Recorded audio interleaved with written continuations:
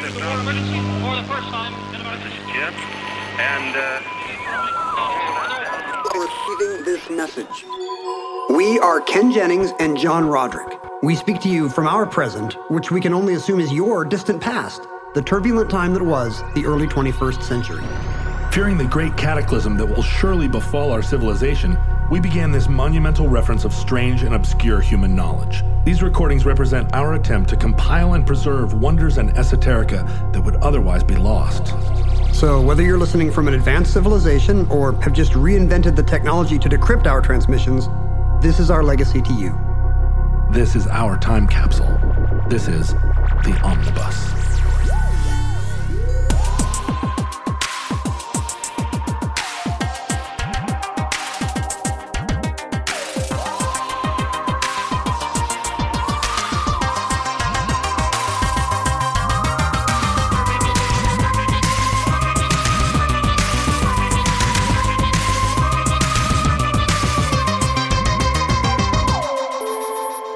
You have accessed entry 605.CO0203, certificate number 41705.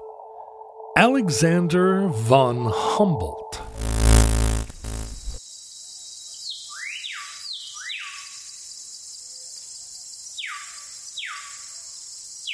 I was in Berlin this summer, as I think we established. If you're listening to these in alphabetical order, you've already heard that on the Gold Hats entry. Were you riding on the metro?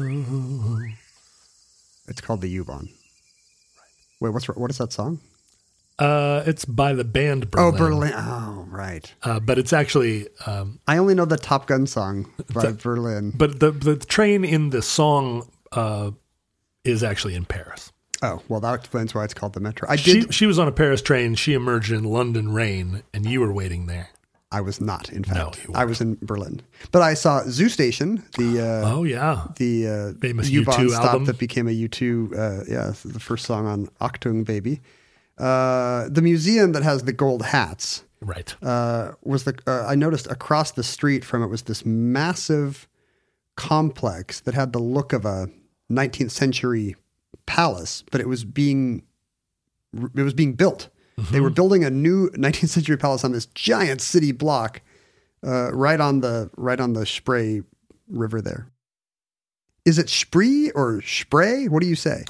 You know, unfortunately, like my German is terrible, and so I say Spree, but I'm sure it's Spree. When it goes into the ocean, is it Ocean Spree? No, and that's my favorite cranberry juice is not Ocean Spree. But no, the Germans, they insert schwas that aren't visible to the rest of us, right? Right. You're not supposed to say Sturm und Drang. It's Sturm und Drang. Right. Anyway, the Spree River, let's call it that, just so the German listeners, and there are quite a few listeners to the Omnibus from the great region of Germany. Future pan-Europe Germany. Right. Which is once again taken over Europe. It was. Let's not go there. The river also goes. You don't want to go there. Well, the borders are probably closed, so we probably can't go there at all. So I was trying to figure out why they were building this massive palace. You know, they're very good at that. The Germans building massive reproductions of buildings that, for whatever reason, might have been bombed into rubble at some point in the 40s. This was one of those buildings when I looked it up. This was the historic Berlin Palace where all the electors of Brandenburg lived, and German kings and electors, kings and emperors lived. It was Kaiser Wilhelm's palace. And when destroyed during the war? When it was destroyed during the war, the East Germans finally, in 1950, bulldozed what was left of the palace and built their Palace of the Republic, their People's Palace, right, which was their parliament building, but it also had like a movie theater and a bowling alley and 3 art galleries, and it was ice rink. This is a discotheque, I think. Right. It's the Madison Square Garden problem. Except this is also where their parliament, their rubber stamp parliament met. Like, this is socialism with a human face. There's a disco in the Soviet. Right. But But after reunification, what are they? I think they tore down this awful, ugly East German architected, very Honecker-looking Palace of the People or whatever it was called. Well pre-Honecker, but yeah, right. The socialist architecture of the paradise. 50s. Yeah. And they decided to, after much discussion, they decided to rebuild the old palace with the original kind of colonnade and the old pillars and everything, facade on three sides. The side on the river, which I later saw when we took a little boat tour, is modern. Uh-huh. So they're kind of splitting the difference. It's the palace from the land, but in the sheets, it's modern architecture. It's funny how much I, as a preservationist or whatever, and as someone who generally doesn't like facsimile, I really admire this about the Germans. Like the city of Dresden, famously laid to waste, has over the decades rebuilt itself into a pretty passable version of Dresden. My brother was there a couple weeks ago and he was like, yeah, they rebuilt the cathedral with like all the same blocks, like a jigsaw puzzle. Yeah. Which is fascinating to me. Like I went to Coventry, which had a cathedral that was bombed by the Luftwaffe, and now they punted and built some kind of modern glass thing and said, remember, this cathedral is the absence of a cathedral, but not the Germans. A lot of people and there are a couple of places, I think, like in, there are many different decisions were made. Like the town of Münster was completely destroyed and rebuilt to look exactly like its old self. But at 0.8 scale. They all wanted to just feel a little bit taller. It was N scale, and the little train rolls around. But then there are other places like in Kassel. There's a cathedral, I think that one of the towers fell down, and so they rebuilt a new tower, but in a modern style. So the church has one old tower and one new tower. It's really an abomination. That's why. So I guess Germany, that's why the license plates say perpetually quaint. They're just going to keep it the same. They're going to quaintify the country until you cannot be mad at them. So this new palace is going to be it's going to be like their British museum, I guess. Oh, nice. When it opens, thousands of years ago to you, but I think later this year to us. So they're not building the interior the same way. It's maybe the layout is the same. They're not going to. Most of the furnishings are now in whatever that palace is west of town, where the tourists go. But it's going to be like their equivalent of the British Museum, with all the fruits of Germany's problematic colonial past. Right. Canoes and tombs and mummies and. They did this just recently in Vilnius, in Lithuania. They rebuilt the castle of the Grand Dukes of Lithuania, but inside they built it so that it looks like the castle, but then inside it's an arena football stadium, completely modern glass and steel. Oh, really? Museum of all the kind of like, well, this is, and what's weird is it's not. This is a chair that the Grand Duke sat upon. This is the kind of chair that the Grand Duke would have sat up. Like they went around and they found they went to some antique malls and bought some stuff. I like the other way around, where it's a building that looks like a spaceship on the outside, but then you go inside and it looks like Versailles. Like it's a real kind of ending of 2001 vibe. Yeah. Where, 4-poster beds. This doesn't exist, but I would like to see that. Anyway, this new museum, when it opens, is going to be called the Humboldt Forum, which makes it one of many things in the world named for the brothers Humboldt. Wilhelm Humboldt, famous linguist that already has a university named for him in Berlin because he founded the State University of Berlin. And his even bigger celebrity brother, he was kind of he's kind of the Frank Stallone of the pair, because the real big name in 19th century Germany was Alexander von Humboldt. Alexander von Humboldt.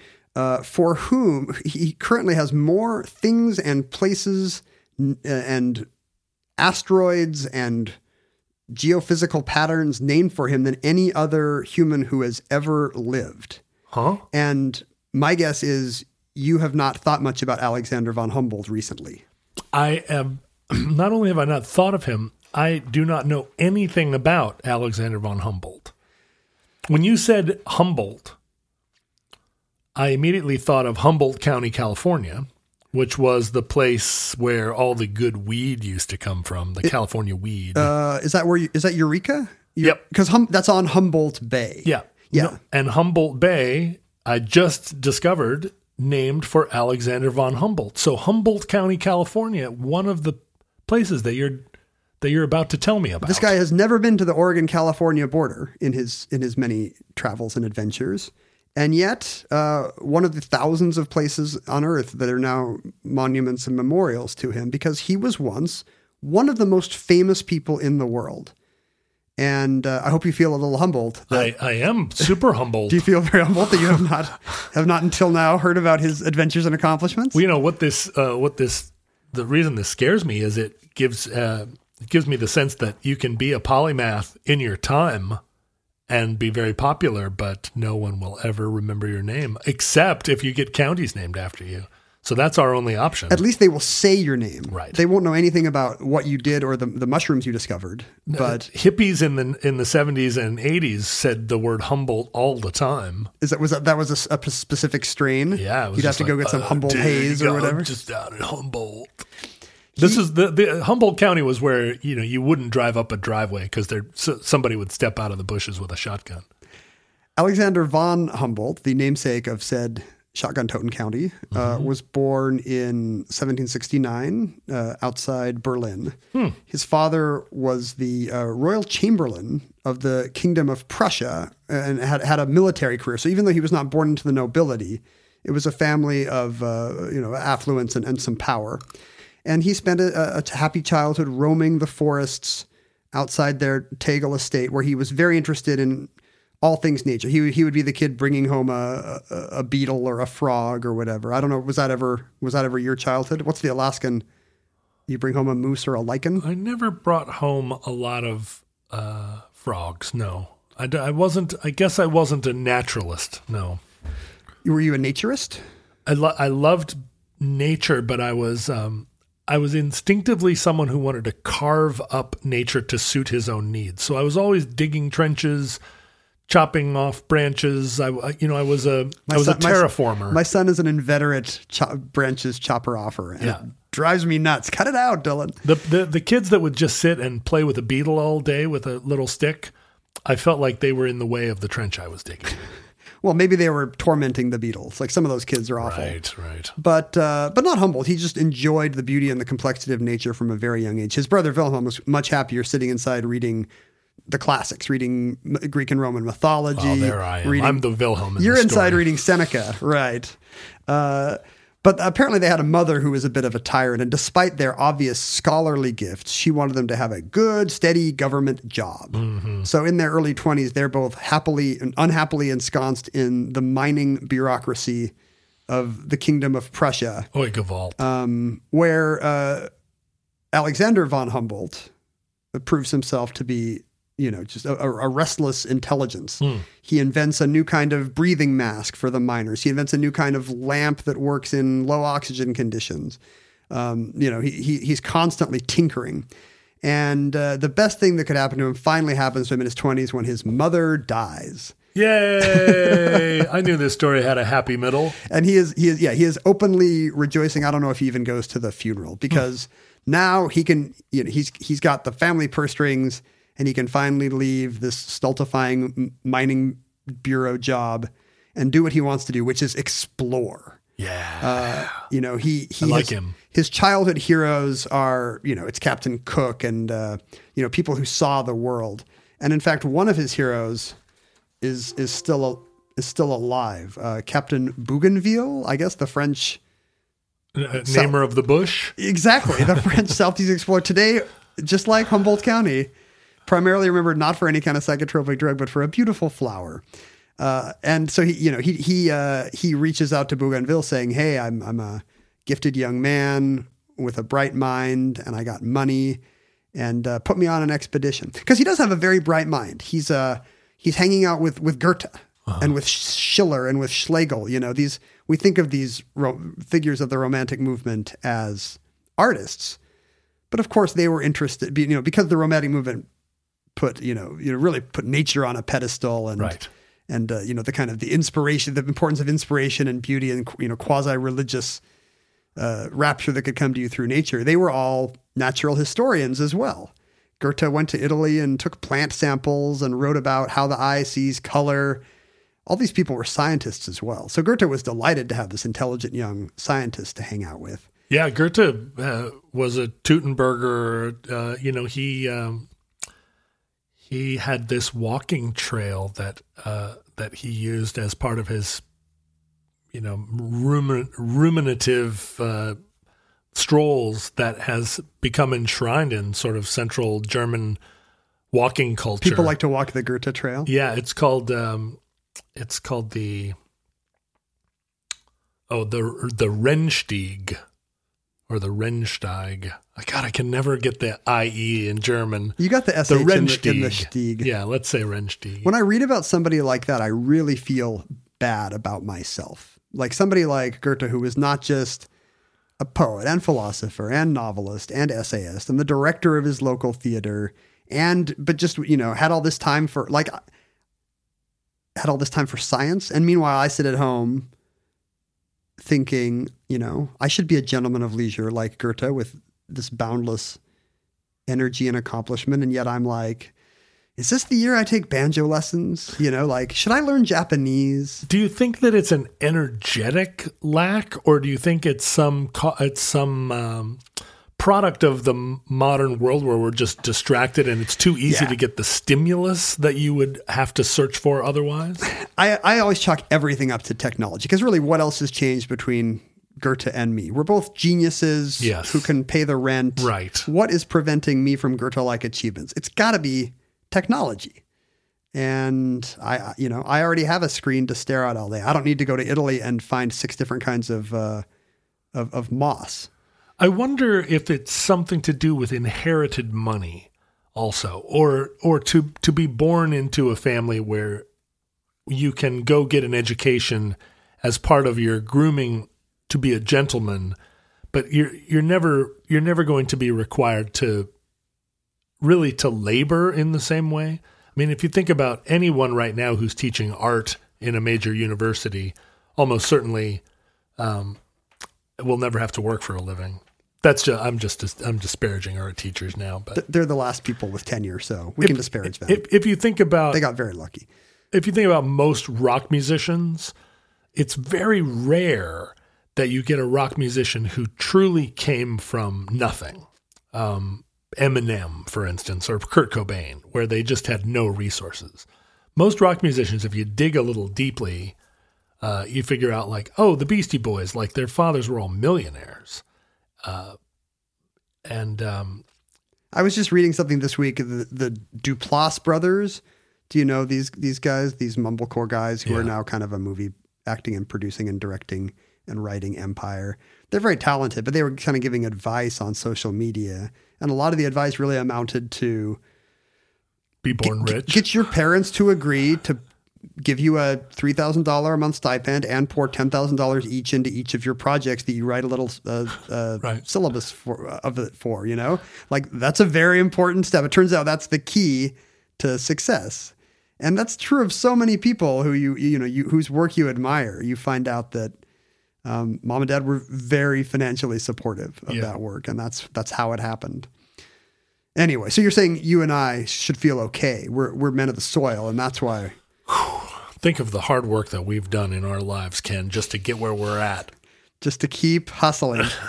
But what he really wants to do, he's very happy going to science labs with Goethe and zapping frog corpses with electricity to see what happens, because this is the forefront of science at the time. Who wouldn't? What sounds like a dream afternoon. Just hanging out with Goethe and zapping dead frogs with electricity. That was the best hang. Why don't you and I go do that this afternoon after we're done recording the show? We can't, because you never caught frogs as a kid. You don't know how to get the frogs. But what he really wants to do is see the New World, of course. This is the turn of the beginning of the 19th century. There's still a big, mysterious, unmapped portion of the world, kind of for the last time. And that's a wonderful thing that we lack, is that feeling of terra incognita. I was thinking about how, I wonder if that's what caused a lot of the, that's what really drove a lot of these polymathic people is just, the unknown is out there. And, the stakes are very low for us. Like you and I know we're not going to discover a new chemical element. Right. There's a chart showing us we can't. And if we just head west, we're going to run into a Taco Bell, Arby's, Jack in the Box, like confab. The view from the Great Pyramid of Giza today is a Pizza Hut. Is it really? Maybe it's a KFC. I think it's a Pizza Hut. Oh, that's terrible. Anyway, it's some kind of second-tier fast food place. And that's just the world we live in. But not von Humboldt. He wanted to explore, and all he needed to do was find a patron.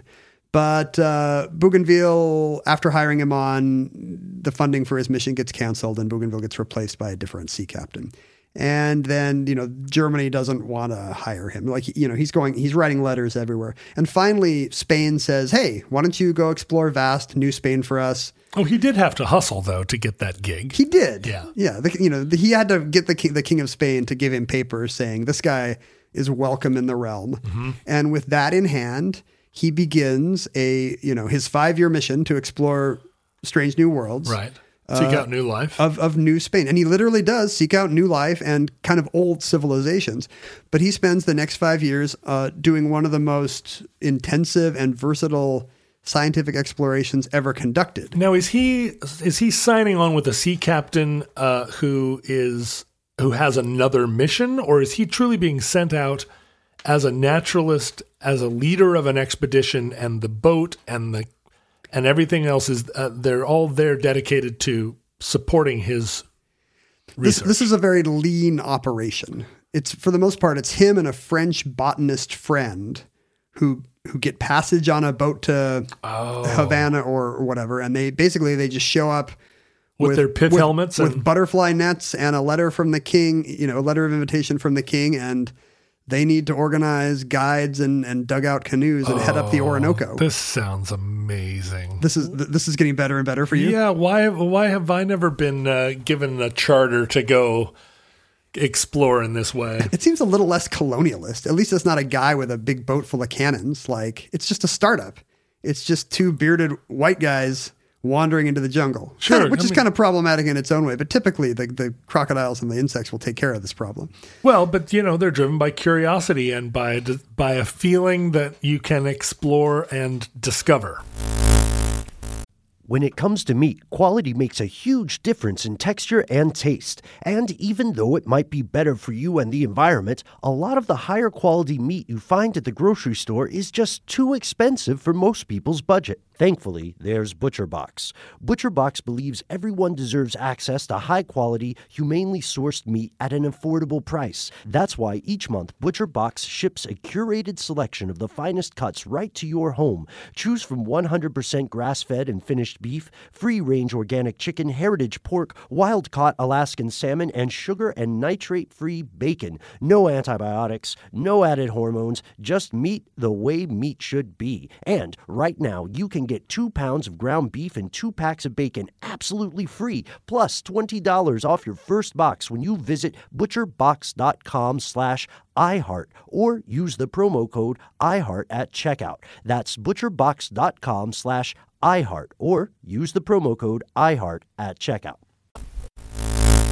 There are only 6,000 known plant species in the world at this time.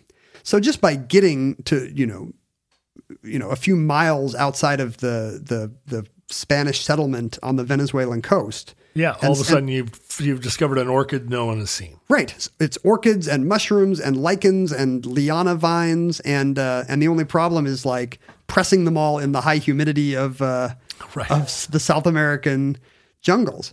And he's fascinated by everything. He's sketching birds and he's pressing orchids, and he's got a telescope so he can see constellations that you can't see from Europe.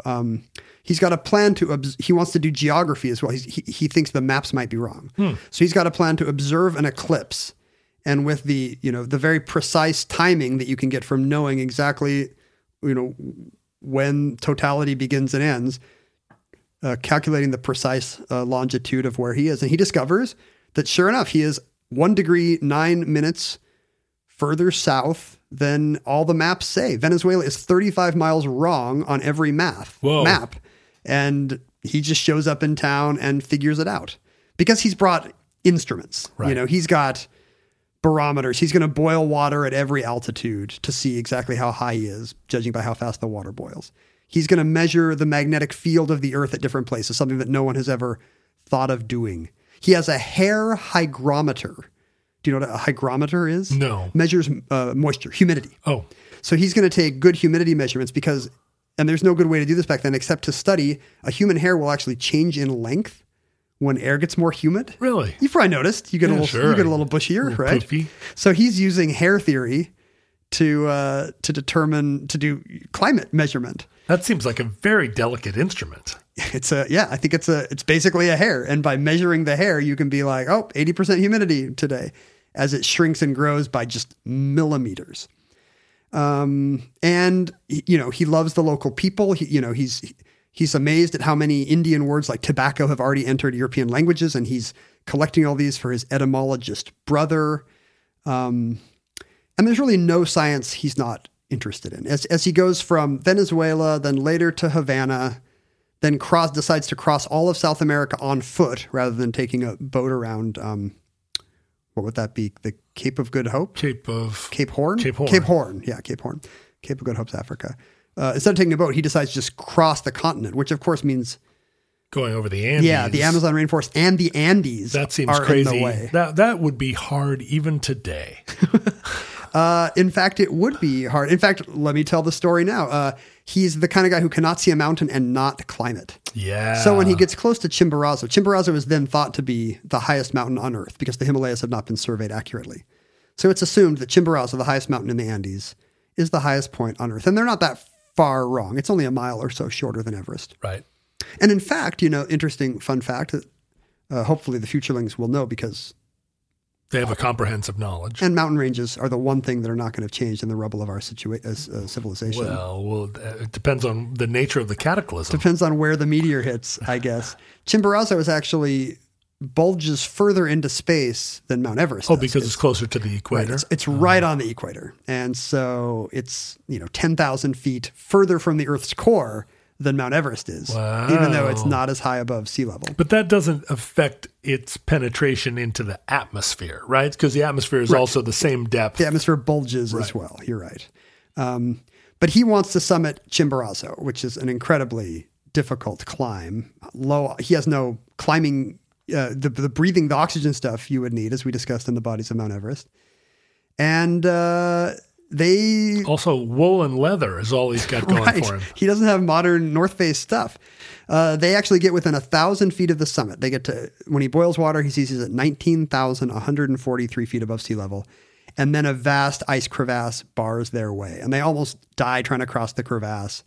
And it becomes clear they're going to have to turn around and go back home 1,000 feet from the summit of Chimborazo. But for decades, that remains the highest climb a human has ever climbed. And in fact, at the time they did it, it was the highest a human being had ever been, higher than any French balloonist. Huh. And a few years later, apparently in 1804, that's when the physicist Gay-Lussac goes really high up, goes up to 20-something thousand feet in a balloon to test atmospheric pressure or something.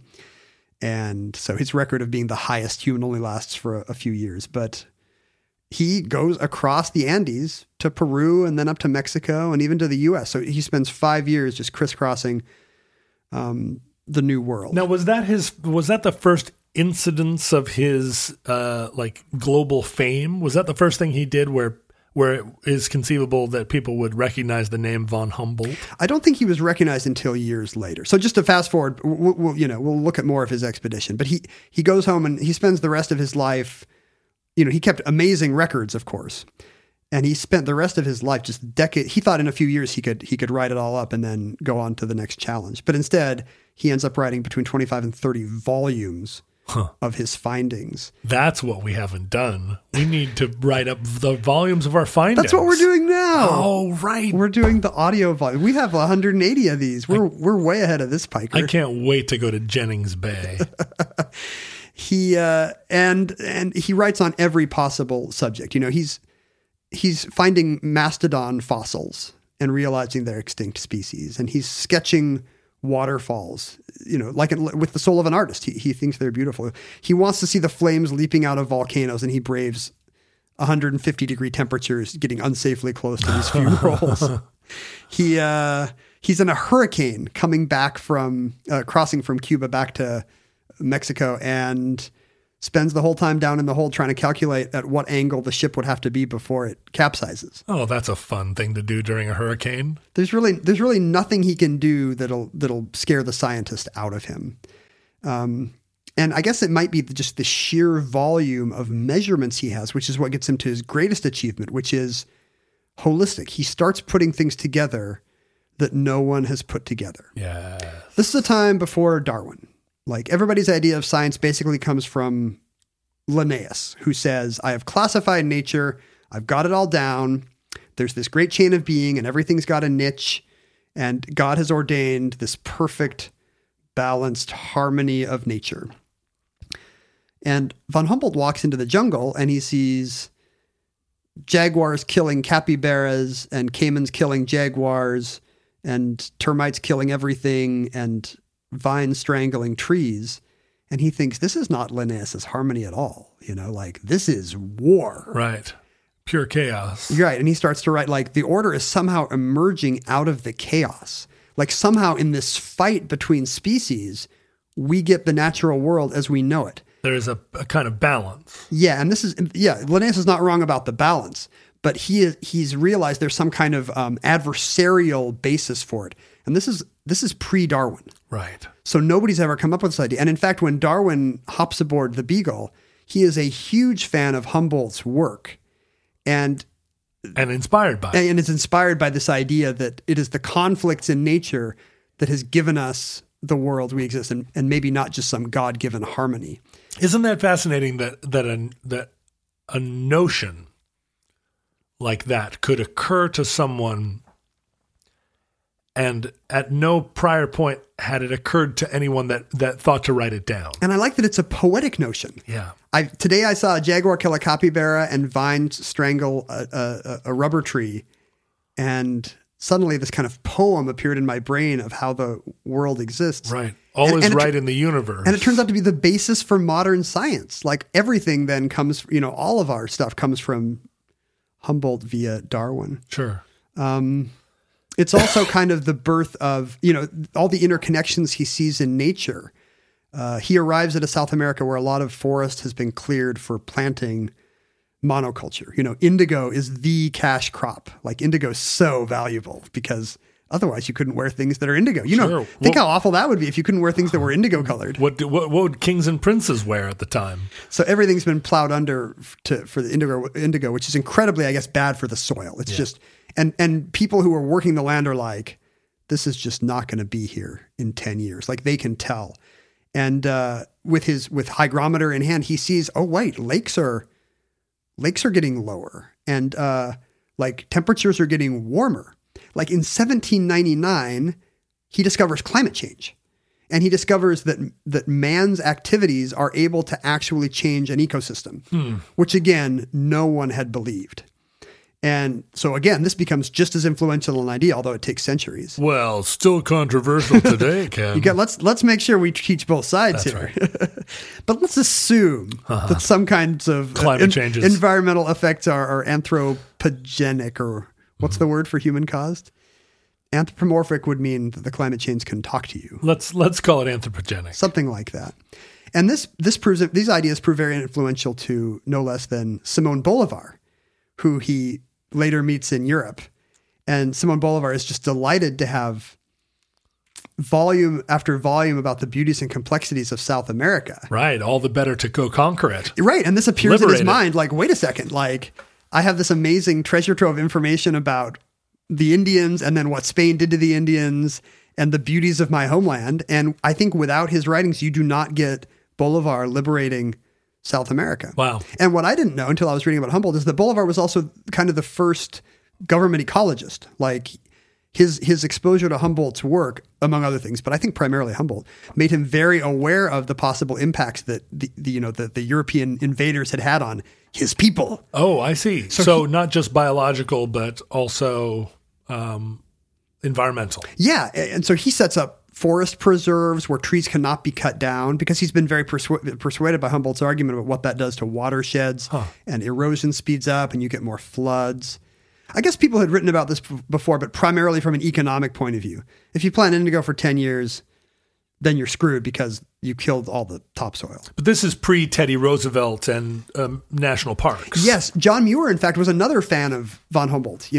John Muir read Humboldt's work later in the 19th century and thought, wow, nature is an interconnected web, and we're going to be effed if we keep cutting it all down. I love that you say effed. Well, I don't want to get bleeped. I don't know. So yeah, we're going to get effed. Now that Corinthian is no longer editing the show, we don't know what our new guys. Mark Miles. Are you not going to give? So you named Corinthian because, just as a parenthetical, you could not remember his name, but you remembered. I still don't remember his name. That it started with the letter C. Right, Corinthian. And you thought, yeah, it's probably. You're trying to think of a long word that starts with C because his name's Chandler. It's Corinthian or something. But our new editor is Mark Miles, and Mark Miles has one of those names that just sounds better if you just say the whole thing, Mark Miles. Well, it's alliterative, like a superhero name. Right. I believe he's a superhero. I could have screwed it up early on and called him Mark, because it's, Mark Miles. It was hard for me to remember, but I said it enough times. You were calling him Matt and Mike, I think. I called him Matt for a while. But somebody pointed out that we could call him Second Corinthians. Matt Mark. Oh, Second Corinthians. And when I told that to Mindy, she was like, Mark is also a book of the New Testament. Hello. Thank you, Mindy. Which is not wrong. All of our editors in perpetuity will be named after New Testament books. It's just part of the evangelical effort that John and I are secretly bringing to pass on the future. Right. That's right. We're trying to bring the light of religion to everyone's lives. I'm here to tell you all about the miracle. Have you heard the good news, John, about our new editor? I guess another thing we could do is give him a Corinthian sounding name that started with M, like Macedonian or Macedonian. I don't know what else. I feel like Mark Miles has demonstrated to us that he is an extremely reliable and he's been a very solid influence in our transition to independence. No matter how late you get him files, that's right. He will get a show out. I'll send it to him at 4:00 in the morning, and he manages to do it. But we're learning and growing together. So I think if there's a nickname for him, it's going to come organically, kind of like an expression of the holistic nature of our relationship. Much like the web of interconnectedness that von Humboldt saw. How did we even get on this? Oh, bleeping. Okay, right. So that's effed up. So it's really effed.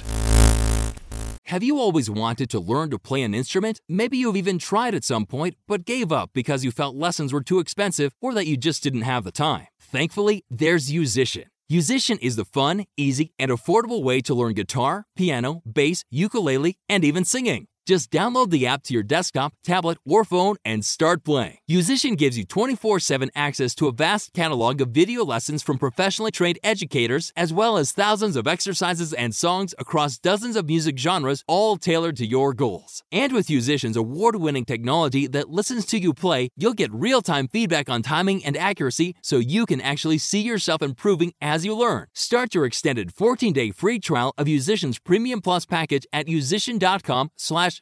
That's unlimited access to thousands of lessons, exercises, and songs on as many instruments as you want for 2 whole weeks. Just go to musician.com/start. That's YOUSICIAN.com/start. So the modern 19th century ecological movement, which begat John Muir, which begat Teddy Roosevelt, you can kind of trace back to this one Prussian guy marching through the jungles and putting electric eels on his skin and putting his head in volcanoes and somehow never getting sicker and surviving. Was he truly an autodidact? I mean, he had no influences?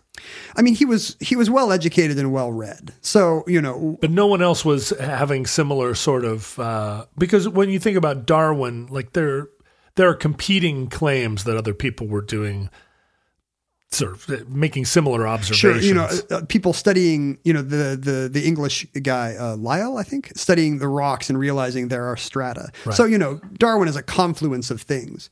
But insofar, just the idea that survival of the fittest and competition and natural selection might be what changes genetics.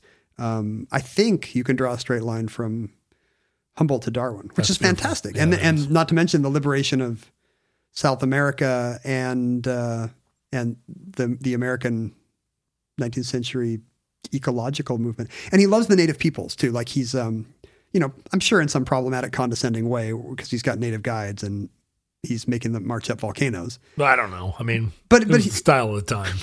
But he notices their ecological awareness too. He notices that a lot of the Indians around the native peoples. Sometimes I get letters when I say Indians. Yeah, but we also get letters from people that are like, Indians is fine. I'm going to start, and I get yelled at for saying native. I'm going to start saying Amerindian, which I love. Don't you love the word nice. Amerindian? First peoples, First Nations. The native peoples of South America. He's impressed by how their temples are trees. Like there's a story I think about him approaching what he thinks is a hill, and then just seeing it's this gigantic tree whose canopy is hundreds of feet across.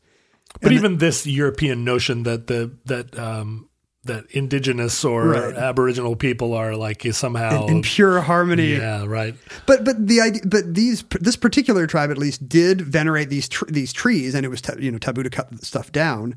And this was an idea he really admired. Were they Lorax by any chance? Yes, it was the Lorax tribe. And as he traverses Peru and Mexico, of course, he becomes exposed to the ruins of great civilizations. Right. And, a lot of the previous powers there, New Spain and the Catholic Church, were not heavily incentivized to glorify the achievements of the Incas and Aztecs and Mayas they had killed. Was archaeology a thing yet? It wasn't, was it? Not so much. I guess Humboldt's got a story about going to Mexico City and wanting to unearth this beautiful carving. And the church had just buried it in the ground because they were afraid people would come worship it. Sure, it didn't comport with the saints. A beautiful head appears and people are going to worship it. So you got to cover it in dirt and cobblestones. And because he's got letters from the king, he arranges permission to start digging it up. And sure enough, as soon as it's there's a big crowd of people being like, wow, that's Coatlicue, the creator goddess or whatever. And the archbishop comes down and says, you're going to have to cover up the thing. So he's an early archaeologist as well. And, and he's amazed that the Incans had these highways. He says, why is the stuff all torn up? And he finds out, well, the Spanish took the stone and built cathedrals. Right. And so suddenly he realizes there's these civilizations. He's told that before the Spaniards were in Mexico City, Tenochtitlan was twice the size of London in population, and he can't. This rewires his brain as well. So a lot of his work is about ethnology and studying these people. He also sees slaves and is able to take oral histories of some of the awful stories he hears from the African slaves and the local enslaved native populations just on these plantations. And so he's also doing sort of he's a sociologist. And cultural anthropology. Like he's recording what firsthand accounts. He's trying to learn these languages from these uncontacted. He sees the kind of uncontacted and angry Jivaro people of the Amazon basin, and is able to make friends with them because it's just him and a buddy in a butterfly net. Right. And tries to learn their word. He's amazed by how good they are. They have a gift for pronunciation. Huh. Maybe it's just the guy he talks to. Mimicry. Yeah. Like he'll speak French and German and English, and they can just speak back. They can say the things back in unaccented French and English and German. So he's writing down learning body parts and names for animals. And, so he's also studying the people of the places. Well, now, at what point does all of this start to translate into fame for him? Because in order for all of these places and things to be named for Humboldt, he needs to become a popular figure. So so once he comes back, he starts to synthesize all this knowledge. He writes about, he's taken all these temperature measurements, for example, and everybody did that. All the explorers, after a certain point, who fancied themselves natural historians, took temperature measurements. But he realized you could draw isotherms, lines that would connect zones of climate. Oh, I see. So he starts figuring out, and he sees, wait a second, like these rhododendrons I'm seeing in the foothills around Venezuela, they remind me very much of the ones in the Swiss Alps. It's almost like it's not geography. Right, it's not continent that determines geography. It's elevation, right? That determines biology. And so he starts connecting climate zones, which no one has ever done. And so you start to have ocean currents and climate zones and mountains named after him. As he's climbing up Chimborazo, he's taking very careful notes of how the species are changing as he gets higher from different biome to biome. And he realizes it's like going between the poles and the equator. But he's just climbing up a single mountain, and nobody had ever put that together before. It's funny because you, as a skier, do you see the same? You do, because as you ski at ski resorts that are a higher latitude, for instance, the resort that I grew up skiing at in Alaska, the tree line was at a certain altitude that was fairly low. Our ski resort started at sea level and only went up 3,000 feet. Why is the timberline so low? Because as he discovered, latitude functions the same as altitude. Right. Close to the poles, it's like he just went up 8,000 feet. That's right. So our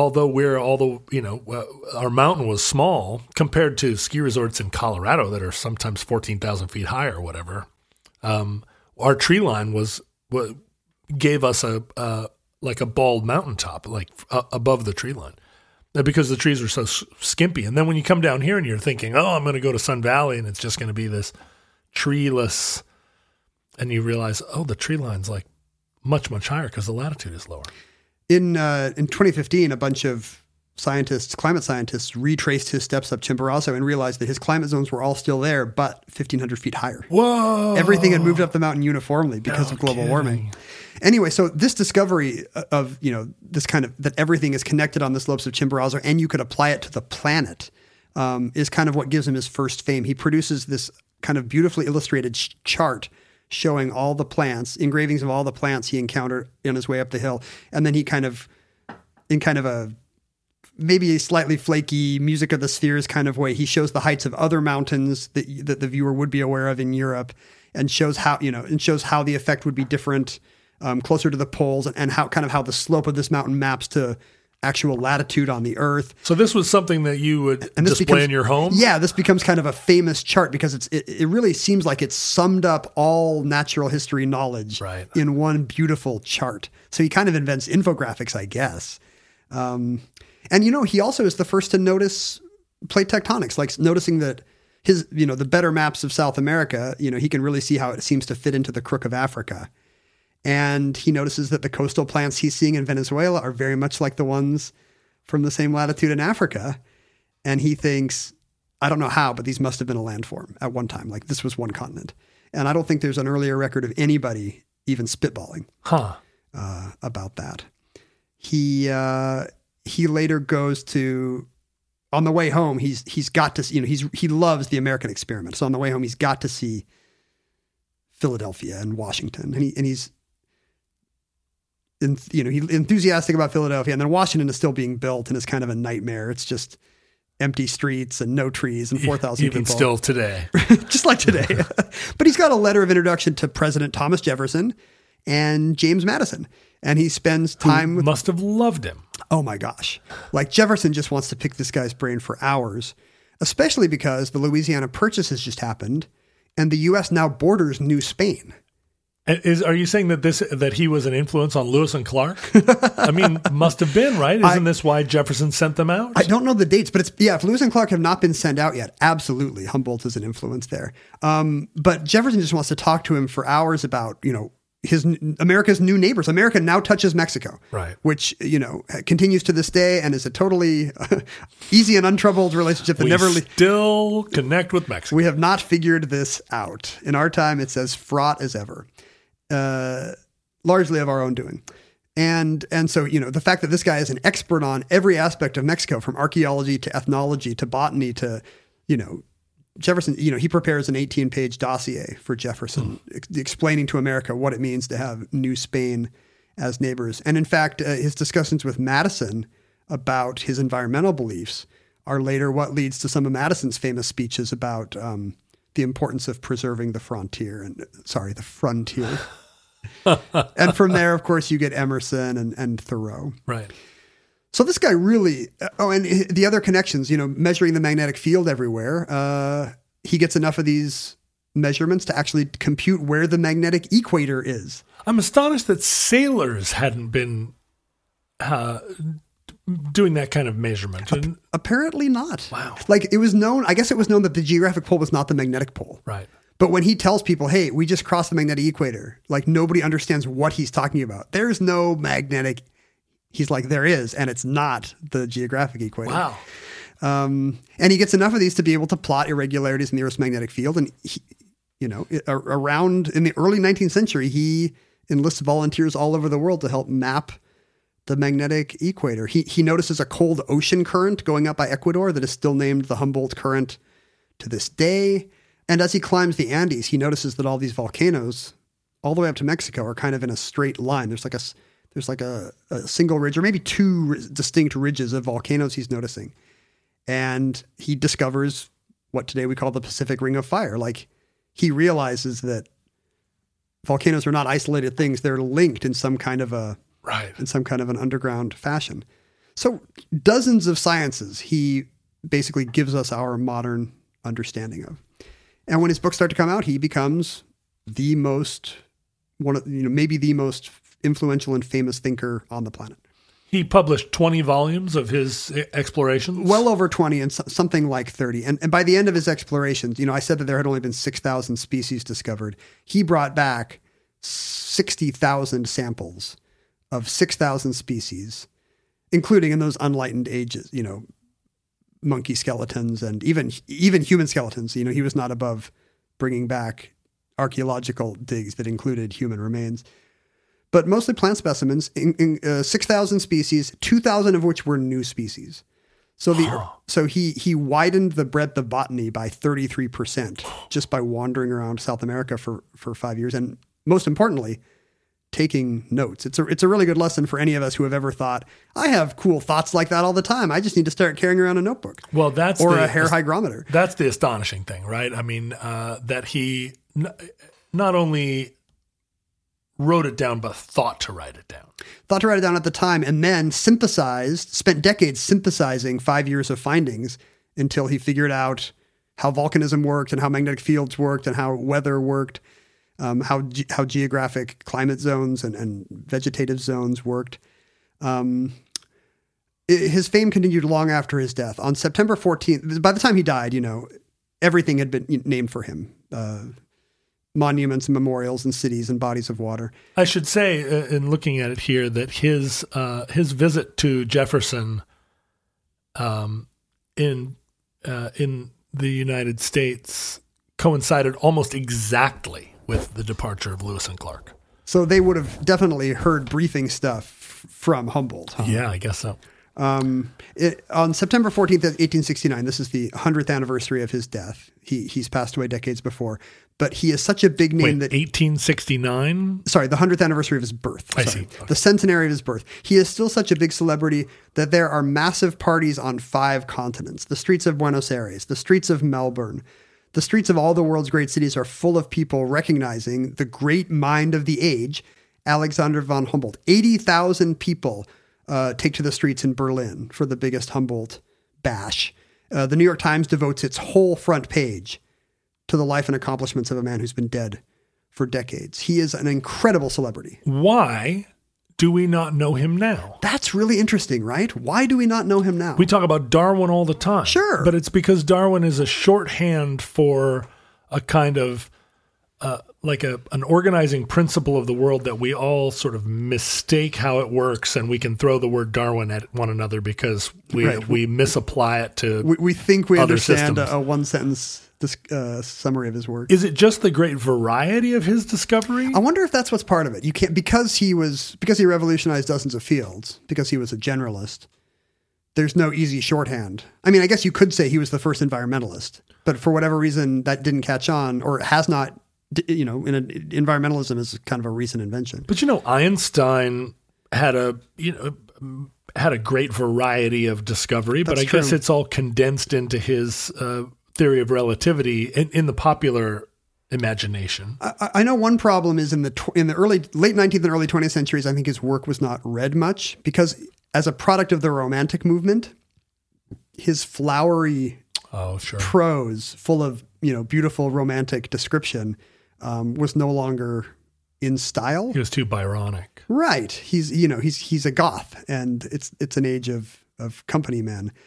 And honestly, like in the 20th century, a lot of it's got to be, I'm just speculating here, a lot of it's got to be that he was German. Oh, I see. Like beginning with World War I, Germanness became very out of style. Every place else culture was happening. France, Britain, the United States.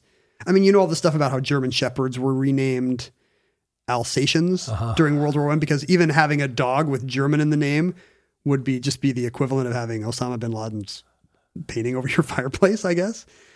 So I wonder if being German, being the prototypical Prussian, kind of put him out of style. Yeah, that's kind of fascinating because, I mean, Germany has been such a font of science over the last couple hundred years. And art. So it really does show that this is the fate that awaits us all. I mean, you can revolutionize a dozen different sciences, and 150 years later, you will be anonymous and have all these things named after you in the glory of your fame in life. And now they've just become, I mean, the name Humboldt just sounds like whatever. A strain of weed. Yeah, just a weird strain of weed.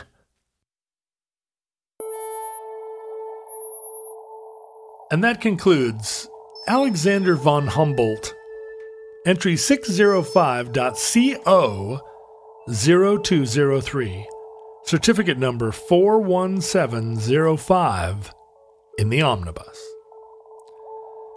Futurelings, in the unlikely event that social media still exists in your era, which now, based on the story of Alexander von Humboldt, I find it's even less likely that any of this social media will survive, or that we will even note any of the dumb stuff we've said on Twitter. Who's the most famous person on Twitter? I don't mean like the president. I don't mean the president. I mean like who is the person that Twitter made? The king of Twitter? Yeah. Rob Delaney got a TV deal in a different country, so that's pretty good. That's pretty good, right? But who's going to remember? Well, they'll probably remember him because they like his TV show. Not all of Twitter will just wash away. It's just like sand through the hourglass. I mean, on the one hand, Alexander von Humboldt was sand through the hourglass. On the other hand, Friends and The Office, shows that none of us would have really thought of as good, groundbreaking, or still think as good, immortal, immortal culture. I mean, I have nothing against either show, but I wouldn't have thought of them as immortal cultural milestones. These are now $100 million industries for whoever gets to stream them, because sometimes people just like the comfort of the old stuff. I guess, but when was the last time you saw an episode of All in the Family? Yeah, that's not so comforting, I guess. Anyway, you can go to @Omnibus Project anywhere you care to look, although I don't think we're on Kick. We don't have a Snapchat either. We're not on TikTok yet. Our handles were @Ken Jennings and @John Roderick. You can find us there. In fact, I am on Snapchat, but I haven't posted in 2 years. Do you mostly use it to snap or to chat? Well, what I realized when I first started using it was that I didn't want to chat with anybody. I just wanted to snap. And that's not why you use Snapchat. It's not a broadcast medium. It's a place to send naked selfies to your friends with little, like bunny noses. On which part of the naked selfie? Up to you. Up to you. So I was out there like doing little videos, walking around the town, saying, "Hey, everybody." But that's not how it's designed. Because people would then like reply to me, and I'm like, I don't want you to reply to me. Stop it. They're sending me videos and stuff. That's not what I wanted to see. So you were more into the snapping. I like snapping, not the chatting. You can email us, and please do, at theomnibusproject@gmail.com. We're going to start reading your letters as part of our Patreon bonus tier arrangement schema. Maybe we will, if you write good letters. If you just write dumb letters, then we'll come up with a different idea. It's a lot of pressure there. You can join the Omnibus Futurelings on Facebook, where you can chat with like-minded futurelings, like-minded... assuming they have minds. Bientennid insectoids, sentient plates, tectonic plates. All species, all phyla are welcome on the Futurelings Facebook group. Please send us mail at P.O. Box 55744, Shoreline, Washington 98155. Listeners, from our vantage point here in your distant past, we have no idea how long our civilization will survive. Certainly our memory has not. We are now accustomed to that idea. We're Long gone. We hope and pray that the catastrophe fear may never come, but if the worst comes soon, this recording, like all the recordings in this series, could be our final word to you. But if Providence allows, we hope to be back with you soon for another entry in the Omnibus.